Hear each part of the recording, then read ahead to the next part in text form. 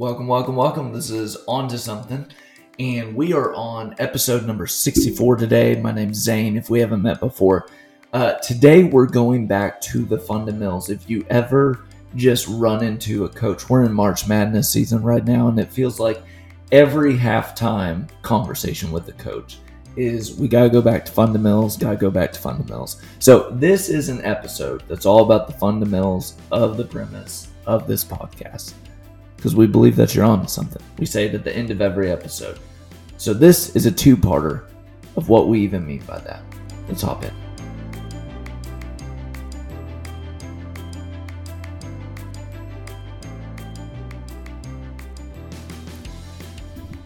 So a couple months ago, I found myself at a retreat with a bunch of strangers.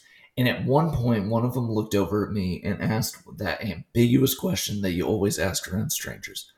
So, Zane, what's your thing? Do you even feel like you know where to begin with answering such a question? One of my things that I would describe in life is actually helping people find their thing. And by thing, I don't just mean their personality or a quirky skill or what they should be known for in life. I'm talking about something that they want to contribute to the world with the limited amount of breaths that God gives them.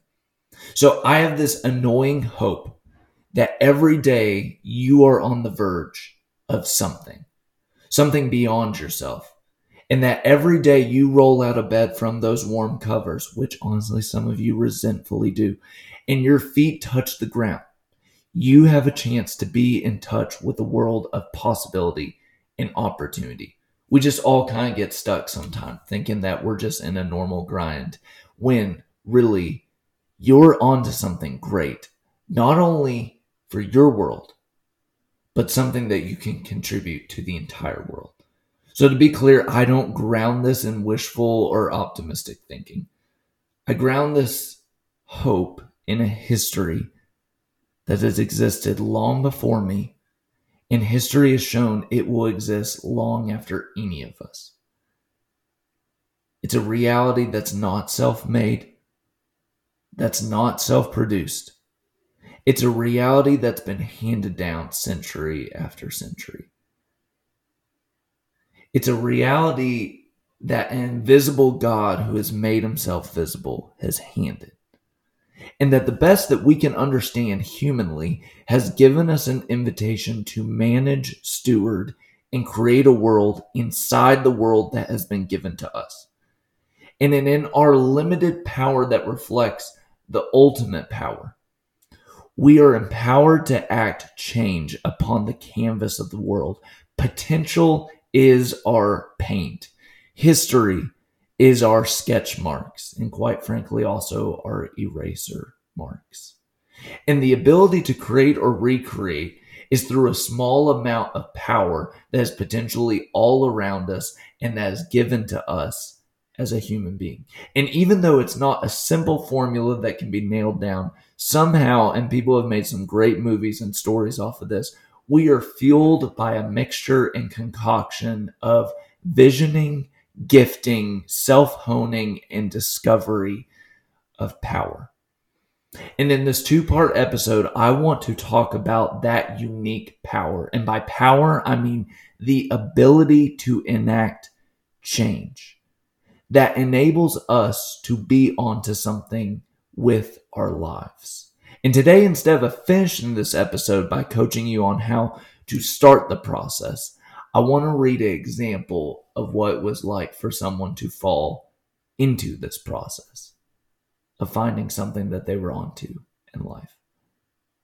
If we're talking about onto something, it can always be found in the unlikely places. And today's example comes from the great philosopher, you probably haven't heard of his name before, Will Smith, in his biography titled Will. So before I read it, let me give you a context. Young high school Will Smith is laying on his bed, just having the snot knocked out of him on the first day of high school. Why? Well, in typical Will fashion, he found a way with his words to not only entertain the whole high school, but also evoke the rage of the roughest student in his class.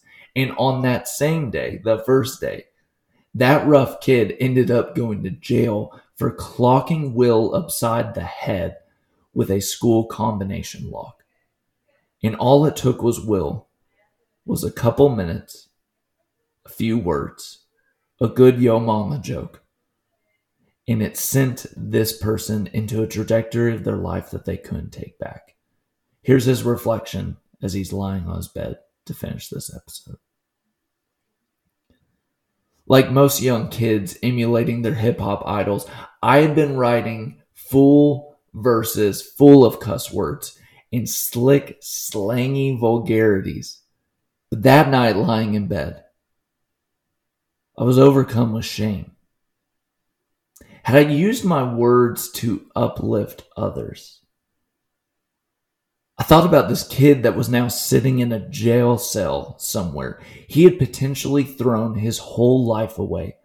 A demise maybe not caused, but certainly provoked by my words. I sensed for the first time that I wasn't weak. In fact, I was infinitely powerful.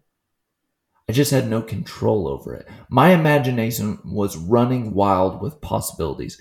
God had indeed blessed me with the gift of words. And that night, I was getting my first glimpse of the power of those words to alter and shape my reality. And then I asked myself, if I have this much power, shouldn't I use it for good? Words can affect how people view themselves, how they treat others, and how they navigate the world. And I decided that night I wanted to use my word to empower others, to help rather than to hurt. So I never cursed again in any of my raps or rhymes or lines. And I got criticized and smashed for years for that choice. This little section at the beginning of Will's story is what I would say it's like to encounter the potential power that is all around us. And this is what it looks like to begin the process of claiming your thing. But here's the thing. It's not a one-time thing, but a series of things involving something outside of yourself to help you discover what your thing may just be in life.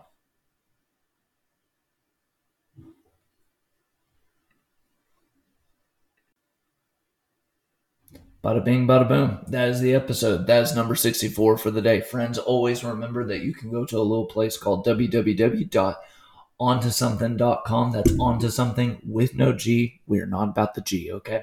So you can go there. You can always find transcripts of the blog or different people that we've been talking about. Till next time, friends, may you remember. That's right. You knew I was about to say it. You are onto something.